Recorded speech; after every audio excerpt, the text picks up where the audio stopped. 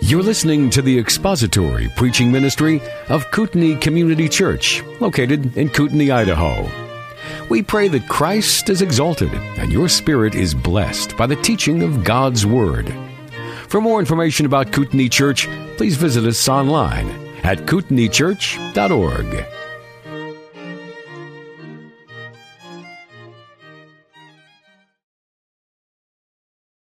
Turn now to Hebrews chapter 4. We're going to read together these 13 verses, Hebrews chapter 4, 1 through 13. This will set the context for what we're going to be looking at this morning. Hebrews chapter 4. Therefore let us fear, if while a promise remains of entering his rest, any one of you may seem to have come short of it. For indeed we have had good news preached to us, just as they also. But the word they heard did not profit them, because it was not united by faith in those who heard. For we who have believed enter that rest, just as he has said, as I swore in my wrath, they shall not enter my rest, although his works were finished from the foundation of the world. For he has said somewhere concerning the seventh day, and God rested on the seventh day from all his works. And again in this passage, they shall not enter my rest. Therefore, since it remains for some to enter it, and those who formerly had good news preached to them failed to enter because of disobedience, he again fixes a certain day, today, saying through David, after so long a time, just as has been said before, today, if you hear his voice, do not harden your hearts. For if Joshua had given them rest, he would not have spoken of another day after that. So there remains a Sabbath rest for the people of God. For the one who has entered his rest has himself also rested from his works, as God did from his. Therefore, let us be diligent to enter that rest, so that no one will fall through following the same example of disobedience. For the word of God is living and active and sharper than any two-edged sword, and piercing as far as the division of soul and spirit, of both joints and marrow, and able to judge the thoughts and intentions of the heart. And there is no creature hidden from his sight, but all things are open and laid bare to the eyes of him with whom we have to do. Let's pray together. Our Father, we ask that you would grant us the grace of the ministry of your Spirit as we look at your word. We pray that the intention of the Holy Spirit in writing this passage may become obvious to us, and that we may be able to understand and apply correctly the things that are here. We pray that you would teach us through your Spirit and by your Spirit, and that your word would be not only before us, but in our hearts, and that we would be encouraged and equipped and made able to obey it in all of its implications and all of its ramifications. We are so grateful for your word, and we pray that you would give us clarity in our understanding this morning. In Christ's name, amen. Well, we are nearing the end of this morning passage in chapter 4. Looking today at verses 9 through 11, we are tying up the section that has to do with God's rest, this rest of God that is mentioned in chapter 3 and in chapter 4. And this passage and this warning passage and other warning passages are sometimes used in order to prove that a believer, having once believed in Christ, can lose their salvation. And having studied through this, I hope that it is as obvious to you as it is to me that the author's concern is not with believers losing their salvation. That is not what he is describing. The author's concern is with people who think they're believers but are not. They are make-believers or fake believers. They think that they are saved, but they have not actually embraced Christ for salvation. His concern is that they, through negligence or apathy or neglect or just outright disobedience, having come so close to salvation, having been part of this Christian community for a period of time, that they would depart from Christ and go back to their Old Testament, Old Covenant, Judaistic ways. And in doing so, they may fail to enter the rest that is provided in Jesus Christ. That is his concern. So there is an evangelistic concern in the passage toward unbelievers, toward make-believers and fake believers. And there is an encouraging concern in this passage for the believer. And the encouragement for the believer is in verses 1 to 3. Do not think that being in Christ, that you will miss God's rest. It will not happen. Don't begin to think that you will come short of it because you have walked away from all of that. The fullness of the rest is to be had in the person of Christ. And so we who have believed enter that rest. That is God's promise. And we ought to take great delight in that and be encouraged by that and enjoy that and experience joy in just the understanding that this is the promise of God, that we who are in Christ possess all that is to be enjoyed of that blessed and still and perfect state of God that He longs to share with us. We have it. We have that salvation rest in Christ. So now we come to verses 9 and 11, which is the conclusion of the discussion of God's rest that has occupied most of chapter 4. And I've been telling you all along that verses 9 to 11 is the conclusion of that argument, and we've been seeing how the author has been unfolding this discussion of God's rest through the passage and sort of aiming towards these two main points, that the rest remains and that we should be diligent to enter it. Those are the two main points in the conclusion. And though we are nearing the end of the warning passage, and we're certainly at the end of this discussion on the rest of God, verses 12 and 13 properly belong to the warning passage as well. Those familiar verses. For the word of God is quick and powerful and sharper than any two-edged sword, piercing even to the division of soul and spirit and of joints and marrow, and is a discerner of the thoughts and intentions of the heart. And there's no creature hidden from His sight, but all things are naked and open to the eyes of Him with whom we have to do. Now, if you were reading that in your Bible, you're saying, well, that wasn't exactly my translation. There's a reason for that. Because I have memorized that in the King James, in the New King James, and in the NASB. So when I begin to quote something from memory, like here in Hebrews chapter 4, it's just an amalgamation of all of that. So if you're sitting there with the King James and you heard that, you're like, oh, it's King James. No, that's not King James. Oh, that's New King. No, that's not American Standard either. What is Jim reading out of? Right? It could have been the New Amplified, Extended in, super paraphrased, contemporary, modern study Bible for left-handed midget farmers or something like that. It could have been some amalgamation of all of that, and that's really what it boils down to. So those two verses 12 and 13, familiar to us, they are intended to cause in us a Scripture-centered self-examination as to whether or not we are in that rest. That's the intention. So it's part of the warning passage. He is appealing to Scripture to do its work, and that is to reveal to us in our hearts whether we are in that rest or not. But we'll get to that next week. Today we're dealing with verses 9 through 11, which encourages us to be diligent to enter into the rest that God has provided. Now, that's going to sound a lot like what I've been saying for weeks, right? Haven't you been telling us all along, be diligent to enter the rest?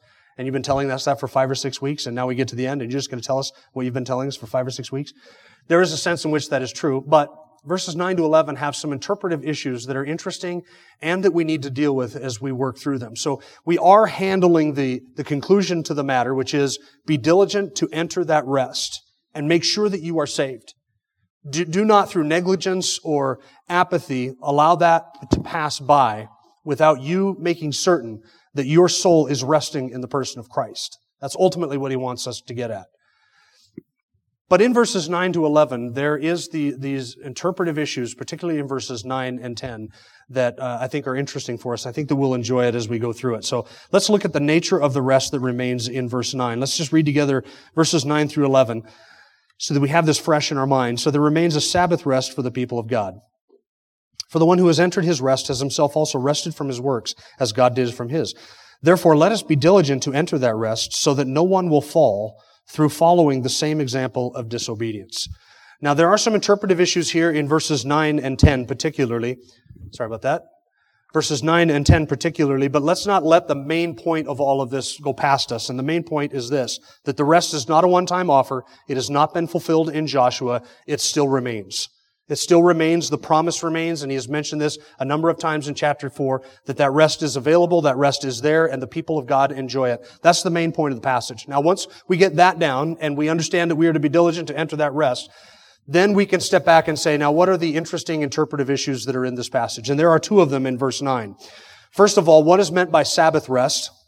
What is meant by Sabbath rest? And second, what is meant by the people of God? You see it there in verse 9. There remains a Sabbath rest for the people of God. Who are these people of God? And what is the nature of this Sabbath rest? And why does he use the term Sabbath rest instead of just rest like he has for the rest of the passage? And those are the two very significant and important doctrinal questions, and we're going to answer both of them this morning. Let's begin. Let's back into the passage by starting at the end of verse 9 and answer the question, who is meant by the people of God? Now, there are basically kind of two options to this. The first one I will give you is not my position. Some people say that this is a reference to ethnic Israel or Jewish Christians or particularly the Jews. They would say that the people of God was an Old Testament phrase used to describe the nation of Israel and the people who were God's people by covenant, that is ethnic Israel. And they would suggest then that that is what he is describing here. Keep in mind the context of the book of Hebrews, that this is written to a Jewish audience, and that it is a Jewish audience, though they are Christians, it is a Jewish audience that is in view. And so the phrase people of God, sort of an Old Testament phrase used to describe people who are his by covenant, so this would be ethnic Israel or Jews. If that is the case, then it means one of two things here by Sabbath rest. He is either saying that it remains for Jews or for Jewish Christians to continue to keep the Sabbath. There remains for Jewish Christians a Sabbath rest. Or he is suggesting that there is an experience of Sabbath rest that is still future, that is uniquely Jewish in its character and promise. Namely, the millennial kingdom, or the kingdom at the end of time. So if he is describing here the people of God, then some have suggested that he is looking forward to that kingdom in the Old Testament that was promised by the prophets and to the prophets and through the prophets for the nation of Israel. A kingdom in Jerusalem, a kingdom over which Christ would sit and rule the nations, and all the nations would become his inheritance. That kingdom which we look forward to, that Revelation 20 says is a 1,000-year kingdom at the end of time, that is the expression or experience of the rest of God that is uniquely Jewish in its characteristic. That Sabbath rest still remains for the Jewish people. Do you see that in verse 9? Now, I believe that there's going to be a kingdom. I believe it's going to be ruled over by Jesus Christ. I believe that it will be in Jerusalem on the throne of David, and I believe it will be 1,000 years long. But I don't believe that that's what this passage is talking about. Now, I could make that argument from 100 other passages or 1,000 other passages. I just wouldn't bother trying to make it from this passage. Because I don't think that by the people of God he is referring here to ethnic Israel or to the Jews. I think he's referring to Christians, those of us who are God's people by covenant. Now, or by his choice and by his covenant, and because we are in Jesus Christ. There still remains for us a Sabbath rest. So he is describing here believers, not just Jews. We are the people of God not because of our ethnicity or because of our national election. We are the people of God because we are in Jesus Christ. We're his sheep. We belong to him. We've been redeemed by Christ. So we are the people of God. So then that raises the question, the issue, which is, what is this Sabbath rest? If there still remains for Christians a Sabbath rest, then what does this tell us about our relationship to the Old Testament Sabbath? Are we still supposed to observe the Old Testament Sabbath? Are we still supposed to mark the Old Testament Sabbath? If there remains, for us as the people of God, a Sabbath rest, then what does that tell us about our relationship to that Old Testament, Old Covenant, fourth commandment to observe a Sabbath day, one day, the seventh day, one day out of seven? So let's move on to that interpretive issue. And here it is. There's a different word for rest that is used here that is translated here in verse 9, Sabbath rest, than that which is translated Sabbath in the rest of the New Testament. Sabbatismos is the word, and it refers to a Sabbath rest or a period of rest.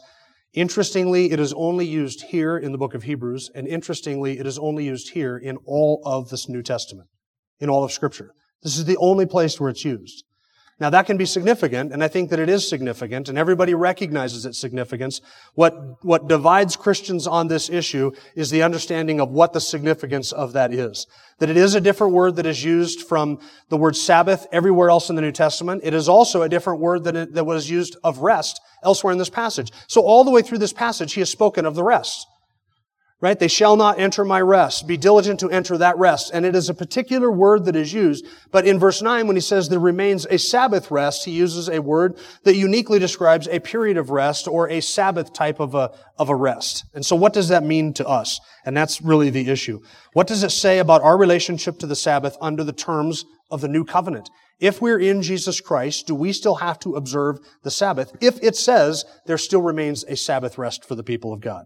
Now, there are two positions on this, and I'm going to divide this into sort of two sides to this argument. I'm going to, for the sake of this morning, I'm going to do away with all of the hyper Old Testament, hyper legalistic, Sabbath keeping groups or sects that might be out there. Okay, I'm not going to be giving consideration to Seventh-day Adventists. I'm not going to be dealing with Messianic Jews who think that we are still under the Old Covenant. I'm not going to be dealing with any of that. I'm talking within Orthodoxy, within believers. There are really two different views on the Sabbath. Now, on this spectrum of two sides to this, there are a whole bunch of little positions on each one of these two sides. So I'm not going to get into all of the different little positions. I'm just going to be dealing in the general and broadest strokes of just these two sort of positions on it. And here are the two positions.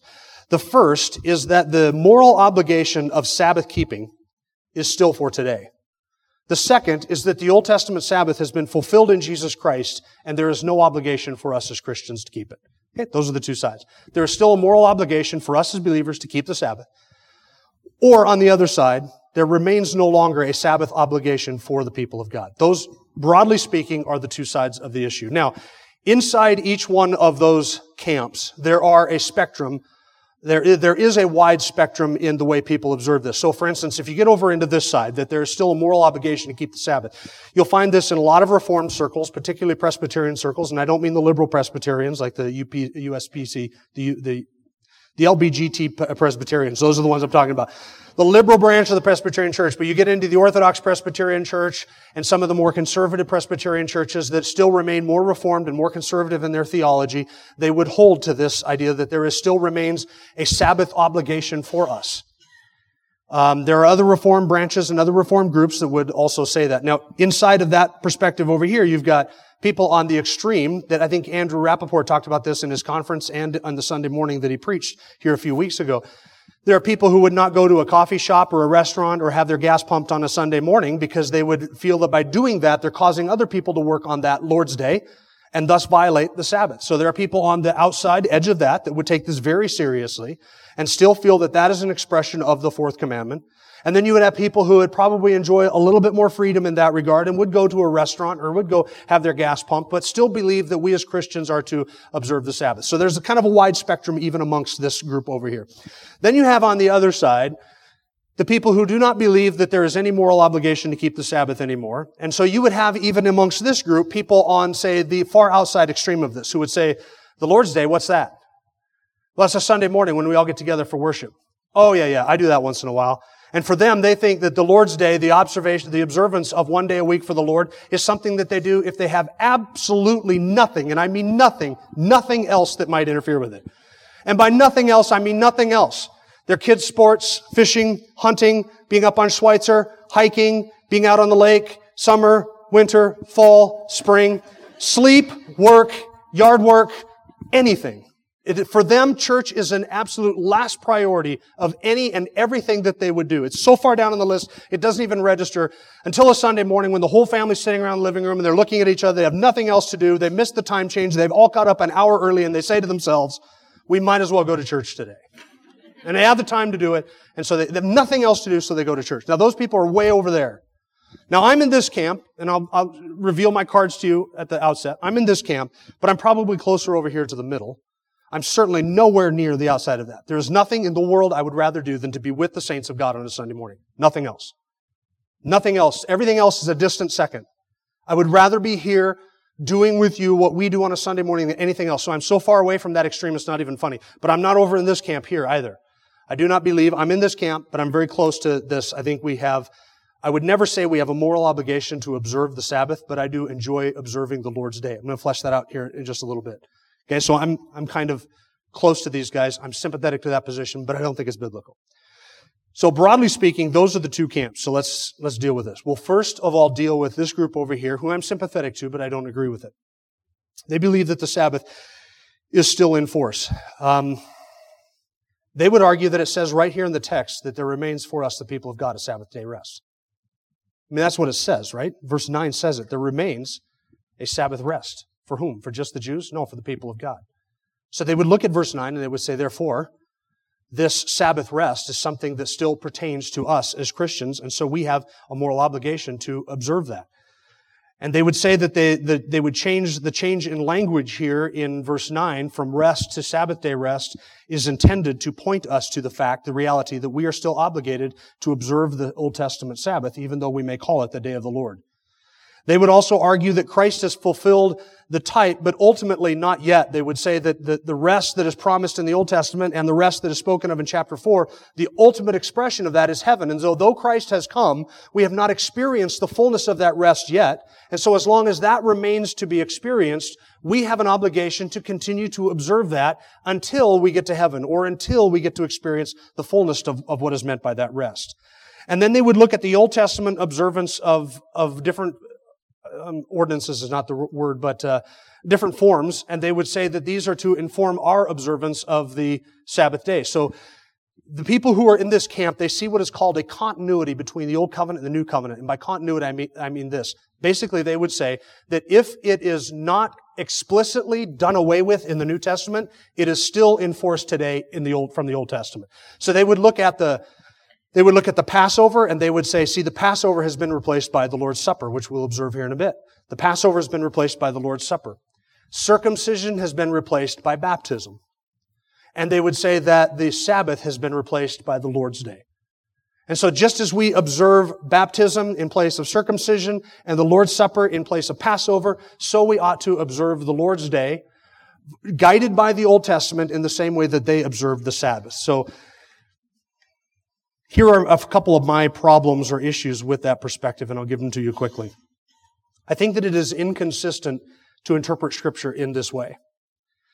To say that we take something that was on the seventh day of the week and we change it to the first day of the week, and something that was called the Sabbath and we change it to the Lord's Day, and it was an observance of the creation order and we're going to make it an observance of the resurrection, to change it so drastically, what we call it, when we celebrate it, and what we celebrate, and then to say that we're actually keeping that when we have changed it to the point where we're really not keeping that, that seems inconsistent to me. That seems to be an inconsistent interpretation of the Scripture passages. If we are required to keep it, then it seems to me that we are required to keep it in accordance with how it was laid out. If we are no longer required to keep it, then it seems to me that the observance of it is no longer obligated by Christians in any form. That would be my perspective. Second, I would say that it is these very elements of the Old Covenant and the Old Testament which have been done away with. The feasts, the festivals, the Sabbaths, the new moons, all the celebration of those forms and functions from the Old Testament. Those are the very things that have been done away with and fulfilled in Jesus Christ that are no longer obligated upon Christians to observe. And this comes about because they confuse the identity of the Old Testament saints with New Testament saints. And at any time that you fail to understand the distinction between Old Testament Israel and the New Testament church, you're going to end up blurring these lines and become very confused on what it is from the Old Testament that we are supposed to practice and bring into our New Testament observation. And so because you confuse these two people groups, church and Israel, then you begin to confuse how it is that we are to relate to those covenants and commandments that were given to Israel. You have to keep these two things distinct. And I have commentaries, and I respect Bible teachers. Many of them I love, because this is not heresy, but they would say that Israel is the Old Testament church and the church is New Testament Israel. I disagree with that. I think you have to make a distinction between those two people groups. And if you fail to do that, then you get into all kinds of confusion. And this confusion is just what inevitably results. They would argue that the commandment to observe the Sabbath day is not repeated in the New Testament, but it doesn't need to be, because it was included with the Ten Commandments. Now, I look at the Ten Commandments and I read the Ten Commandments, and then I come over to the New Testament and I see in the New Testament, every single one of those commandments is reiterated in some form or another, except one of them. Except one of them. And that's to observe the Sabbath day. That is not given to the church. It's not reiterated to the church. I think that's significant. They don't think that that's significant. I think it's significant because if we were obligated in the church to observe the Sabbath day, I would think that somewhere the Apostle Paul, the apostle to the Gentiles, who was writing to churches who had no Sabbath observance and no understanding and no concept of observing that day, that he would mention somewhere the Christian's responsibility to keep the Sabbath in some form. You would think he would bring it up to largely Gentile churches like in Colossae and Philippi and Corinth, in Ephesus and Laodicea and the other areas that he wrote to. You would think that he would mention that if it were required of us as Gentile Christians to observe the Sabbath. But they look at it and they say, all the other requirements of the Old Testament, all the other moral obligations of the Old Testament are repeated in the New. And so we can just assume that this one was intended to be repeated in the New. I don't think it was intended to be repeated in the New. Otherwise, the Holy Spirit would have repeated it in the New. That's my position. I think it is significant that it is left out. It is left out because I don't believe since we're not Israel, we are the church, that we are obligated to keep it. They would say that because it is not specifically abrogated in the New Testament, remember I talked about the continuity that they see between the Old Covenant and New Covenant, because it is not specifically abrogated in the New Testament, because we do not read a New Testament verse that says, look, Gentiles, you are no longer in any way ever required to keep the Old Testament Sabbath in any form. Because it doesn't say that. They say we ought to assume that we are required to keep it. But I do see a New Testament abrogation of the Sabbath. In Colossians chapter 2, verses 16 to 17, Paul writes to a Gentile church. He writes this, therefore, no one is to act as your judge in regard to food or drink or in respect to a festival or a new moon or a Sabbath day, things which are a mere shadow of what is to come, but the substance belongs to Christ. Now notice how Sabbath is incorporated with food and drinks and festivals and new moons and a Sabbath day. Paul says, don't let anybody act as your judge in regard to those things. Those things are a mere shadow. Christ is the substance of those things. Those things that, the Sabbath, is included with food and drink and all of those other things that are connected to the Old Testament, the Old Covenant. Now, if we are going to say that we are obligated to keep the Sabbath, then I think we would have to say that we should be obligated to keep the dietary laws, right? Well, they would say that the dietary laws are not, they are specifically abrogated in the New Testament. I would say the Sabbath is specifically abrogated as well in that passage that I just read, where Paul says, let no one act as your judge in regard to food or drink or respect to a festival or a new moon or a Sabbath day. These things are the shadow. We have Christ and He is the substance. Those things, Sabbath, food, festivals, they looked forward to and anticipated a greater reality. That greater reality has come. And because we have that greater reality, we are not obligated to partake of or to observe any of those other things which are mere shadows of it.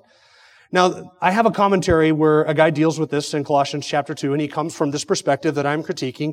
And he says regarding Colossians chapter 2, that this only describes the legalistic observance of the Sabbath. Paul's only talking about in Colossians 2, the legalistic observance of the Sabbath. He's not abrogating all observance of the Sabbath. And my response to that would be, if you're going to go back to the Old Testament and look for the Old Testament on guidance on what to do on the Lord's Day, isn't that the very definition of legalistic? It seems like you can't even begin to look back to that for guidance today without, in that very instant, appealing to some sort of a legalistic standard of that Old Testament law. And it is not the legalistic observance of these things that Paul says is the shadow. It is the Sabbath itself that is the shadow. It's the Sabbath that is the shadow. It is Christ that is the fulfillment of that. Now, remember, I told you that one of their arguments is that the fullness of our rest is not until we get to heaven or until we get to the kingdom. They would say that we're looking forward to the fullness of our rest in heaven, and until heaven, there remains for us a Sabbath that we are to observe. That's their argument. But does Paul say in Colossians chapter 2 that heaven is the substance of the Sabbath? What does he say? These things are a mere shadow of what is to come. The substance belongs to what? To whom? To Christ. Christ has come. Now, the fullness of our experience of this rest has not come, but the one who is our rest has come. So in that sense, the Sabbath has been entirely fulfilled in Jesus Christ, and because I am in Him, I am a Sabbath keeper. So that is their camp, and that would be my assessment of it. Now, over on this side, and again, I'm not over here with the guy that's out fishing right now, or up on Schweitzer right now, or out four-wheeling right now. Okay, I'm with you, so I'm close over here to think, I think we have a moral obligation as the people of God to meet with the people of God. But I do not believe that the Sabbath obligation is any longer in force. So therefore, we have no longer any moral obligation to keep the Sabbath or to observe its prescriptions. And I would argue this way. I would say, number one, we're not Israel. We are the church. The Sabbath was given to a nation. It was given to a covenant people. It was given to a people whom God chose, an ethnic people to observe that was to keep them separate. It is not part of the moral law. I believe it's part of what we would call the ceremonial or the civil law. It was not part of the moral law of God, and so it is no longer binding upon us because we're not Israel. Second, I would observe that the New Testament pattern is not to worship on the Sabbath, but is to worship on the Lord's Day.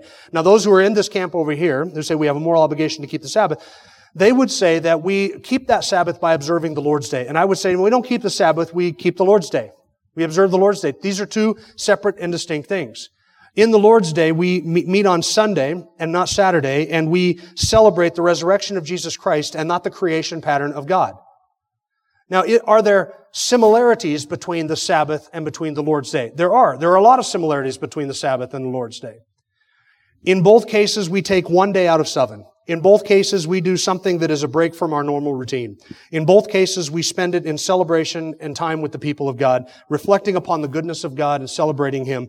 And in both cases, we take a time to do something unique, to give our time, our talents, our efforts, and our attention in ways that we do not do it on the other 6 days of the week. So there are similarities between the Sabbath, which was observed on Saturday in recognition of creation, and the Lord's Day, which we observe on Sunday in recognition of the resurrection of Christ. There are similarities between these two things, but similarities do not mean that they are the same thing. They don't. Just as the similarities between a submarine and a minivan do not make them the same thing. You look at a submarine and a minivan, you say both of them have seats, they have electronics, they have engines, they have doors. People ride in them. They're oblong and kind of ugly looking and indistinct. And so there's a lot of similarities between a submarine and a minivan. That's true, but they're not the same thing. And if I asked you this morning, how did you get to church? And you said, I drove my submarine to church. And I said, what do you mean submarine? You know my Dodge Grand Caravan. No, that's not a submarine, that's a minivan. Well, they're basically the same thing. I mean, we don't call them the same thing, but there are a lot of similarities between them, okay? When I hear somebody say, I'm observing the Sabbath, by observing the Lord's Day, I'm keeping the Sabbath. No, you're not. These are distinct things. You might as well have told me that you drove to church in your submarine. It doesn't make any sense. Just because there are similarities does not mean that they are the same thing. They are different. Yes, there are similarities between them. But on the Lord's Day, which we celebrate on a Sunday, because it is the New Testament pattern, in the book of Acts and in the epistles, we celebrate that on Sunday. We are observing something entirely different, the resurrection of Jesus Christ, not the creation pattern of God in the Old Testament. And we're doing it because we are the people of God, chosen by Him from eternity past as His church. We are the bride of Christ. We're not ethnic Israel. And we do things on this day, and we have freedoms on this day that they didn't have under the Old Testament. And we do set aside time on this day, but we are observing something different, and we call it something different, and we do something different. Therefore, it is not the same thing. Right? So we cannot equate these two things. So I am under the conviction that we are not obligated to keep the Old Testament Sabbath, nor should we use the term Sabbath to refer to the Lord's Day. It is something separate. It is something distinct. They believe that we have entered into that rest only in Christ in a partial way, and so we keep the Sabbath to look forward to the ultimate experience of it. I believe that we have entered into that rest, and because we have entered into that rest, we are not obligated to keep the Old Testament Sabbath. Because I am in Christ, I keep the Sabbath Monday, Tuesday, Wednesday, Thursday, Friday, Saturday, and Sunday. Because I'm in Him. He kept the law entirely on my behalf, for me. His Sabbath keeping, perfect as it was, is credited to my account as perfect Sabbath keeping. Because Jesus Christ is my rest, He has fulfilled all of the requirements of the Old Testament Sabbath on my behalf. So by faith, when I am in Him and I enter into that salvation rest, I am a Sabbath keeper in the eyes of the Father, as if I have never missed a Sabbath in my life, as if I have never violated a Sabbath obligation in my life. All of that perfect righteousness is credited to my account. So because I am in Christ, I always keep the Sabbath. So what do I celebrate on the Lord's Day? The resurrection of my Sabbath-keeping Savior who kept the Sabbath in my stead. And I look back upon the Old Testament Sabbath obligation, and I say, that is not for me. I celebrate today the Lord's Day. Now, as I said to you, I'm not over on this extreme where I think, then therefore I have freedom to just do whatever I want on a Sunday morning. I want to be with the people of God to observe the Lord's Day. This is my priority. It is every Sunday. I've raised my children that this is our priority. As a family, we have kept this as our priority, and it ought to be. I would rather do this than anything else on the face of the planet on a Sunday morning. Anything else. I would rather be here. Because not that I believe it's a moral obligation, but I believe that it is the most joyous and wonderful thing that I can be involved in on a Sunday morning. This is where I would rather be. And it's the celebration of the Lord's Day and not a celebration of the Sabbath. So I believe that in verse 9, he is not describing the weekly observance. He is describing the present reality for all who are in Jesus Christ. He's not describing a weekly observance that we have. He is describing the present reality for all who are in Jesus Christ. So those are the two positions. Those are the interpretive issues with verse 9. And now we have another one in verse 3. And there are verse 10. And there are three ways to understand verse 10. Let's read it together again. For the one who has entered his rest has himself also rested from his works, as God did from his. So here are the issues. Who is the one in verse 10 who is entering into this rest? And what works is he talking about? Who is entering into the rest and what works is he describing in verse 10? And there's a lack of clarity here because it doesn't signal it out to describe specifically who the one is who is entering into this rest. It just says he in verse 10. The one, or he who has entered his rest, has himself also rested from his works as God did from his. Now, there's something important in the verse that will be a clue to us in rightly understanding it, and I think it's the parallelism at the end of verse 10, when he refers to as God did from his. So there is a parallel between the one who has entered his rest and God who rested, and there is a parallel between the works of the one who is entering this rest and the works that God has done. So that's the parallel that is there, and you'll see why this is important here in just a minute. So what are the three positions? Three positions on who it is, or what verse 10, I guess the best way of saying it, what verse 10 is describing. And here are the three positions. That what is being described is the unbeliever who has ceased from his works of self-righteousness and come to faith in Jesus Christ. The unbeliever who has stopped his works of trying to earn God's favor and instead is trusting in Christ alone, having entered into that rest by faith. Now, that's a possibility. It's not heretical to believe that, but I don't think that that's what the passage is describing. The he in the verse, in verse 10, would be the unbeliever who through faith enters into God's rest and then stops trying to please God in the sense of earning his righteousness as righteous standing or merit before God. So read verse 10 in that sense. For the unbeliever who has entered Christ's rest or salvation rest in Christ has himself also stopped or rested or ceased from all of his own attempts at self-meritorious works. That would be the idea. Just as God did from his. Now here's why that interpretation of the verse breaks down, because the parallelism breaks down. Is God, through his works, attempting self-meritorious works of righteousness? He is not. So see how the parallelism breaks down? If God is not ceasing from his works of righteousness, trying to earn his favor to enter in salvation, then that doesn't match with the idea that the unbeliever is the one who's entering into rest. So though it's not heretical, I don't think that is what is intended here. And I judge that simply by the basis that it doesn't follow with the parallelism of the verse. There's a second possible interpretation, and it's this: that the one being described here is the believer who enters into his final rest at death. The believer who enters into his final rest at death. So read verse 10. For the believer who has entered heaven, his rest, his final rest, has himself also rested from all of his good deeds and labors which he has done on this earth for Christ.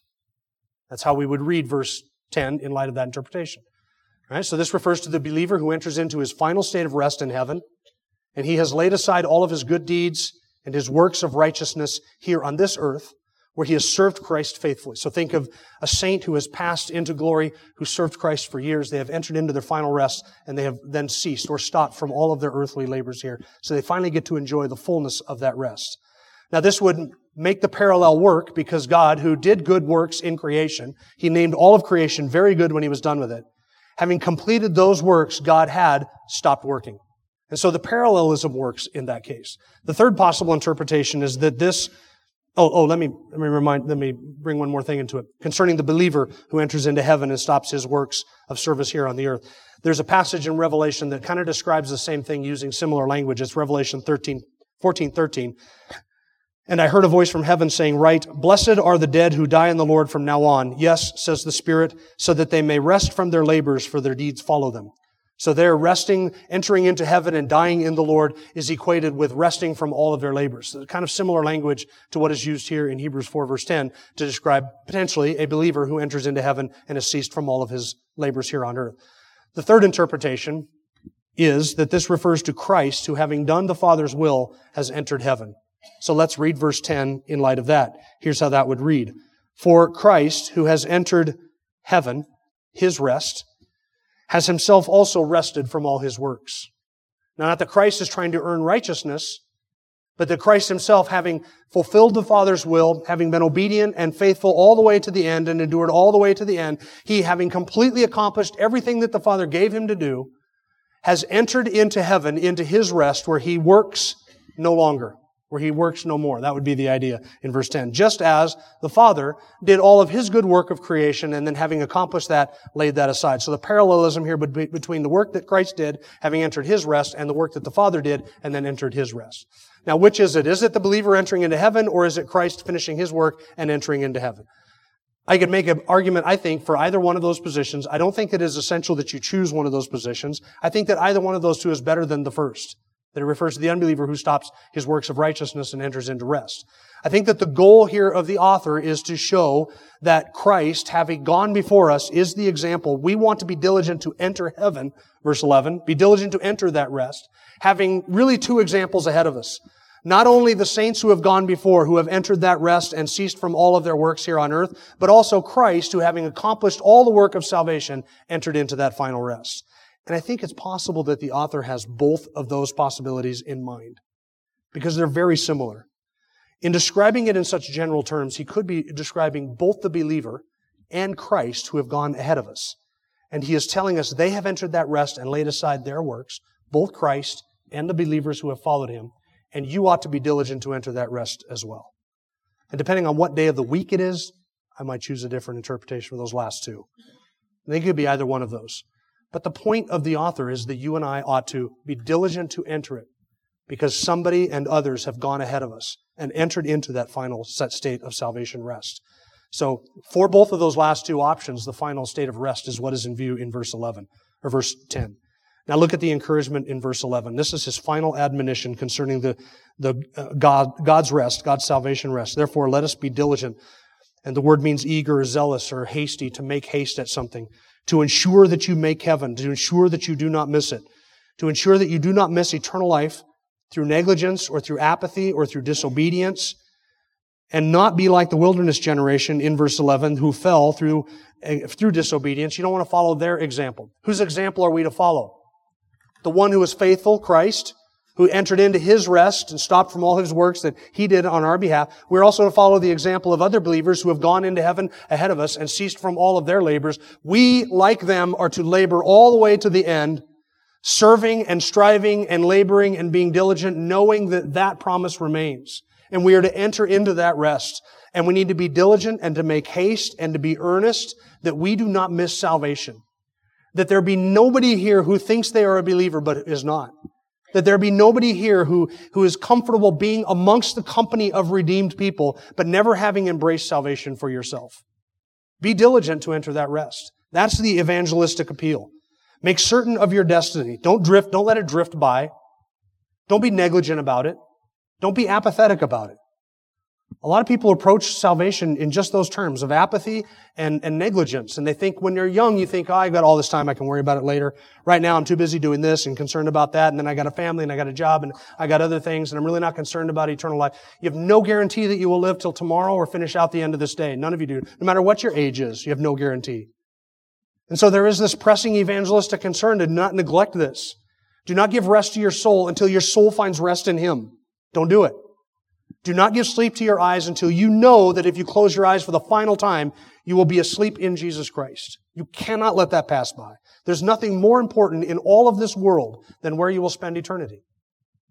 And if you don't take that seriously, you are a fool and you will get a fool's reward at the end of it. You're the biggest fool.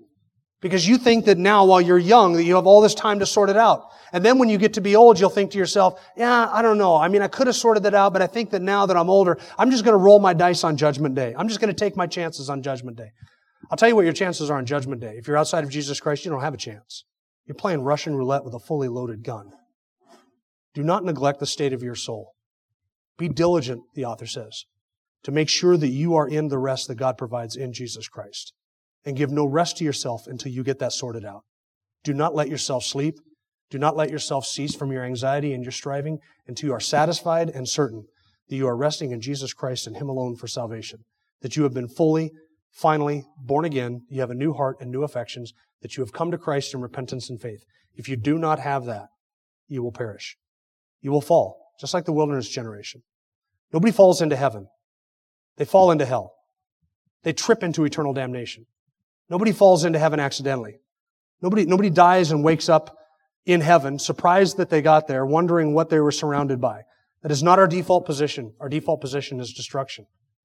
Give no rest to your soul until you know for certain that you are resting in Jesus Christ and Him alone. God provides that salvation rest and it is available. You must reach out and take it through repentance and faith. And if you do not, you will perish. That is the solemn warning of this text. That is the solemn warning of all of Scripture. Now, before us is the Lord's Supper. This is for believers because this tells us the price, the ultimate price of salvation that was paid for us by Jesus Christ. That Christ has come to redeem a people for Himself. He lived a perfect life in the place of His people. He kept the law perfectly in the place of His people. He died a sacrificial, voluntary, and substitutionary death in the place of His people, so that any and all who come to Him through repentance and faith may have eternal life. That is what Christ has done for us. The cost of our salvation was the life, the very life of the Son of God Himself. He suffered the wrath of God in our stead.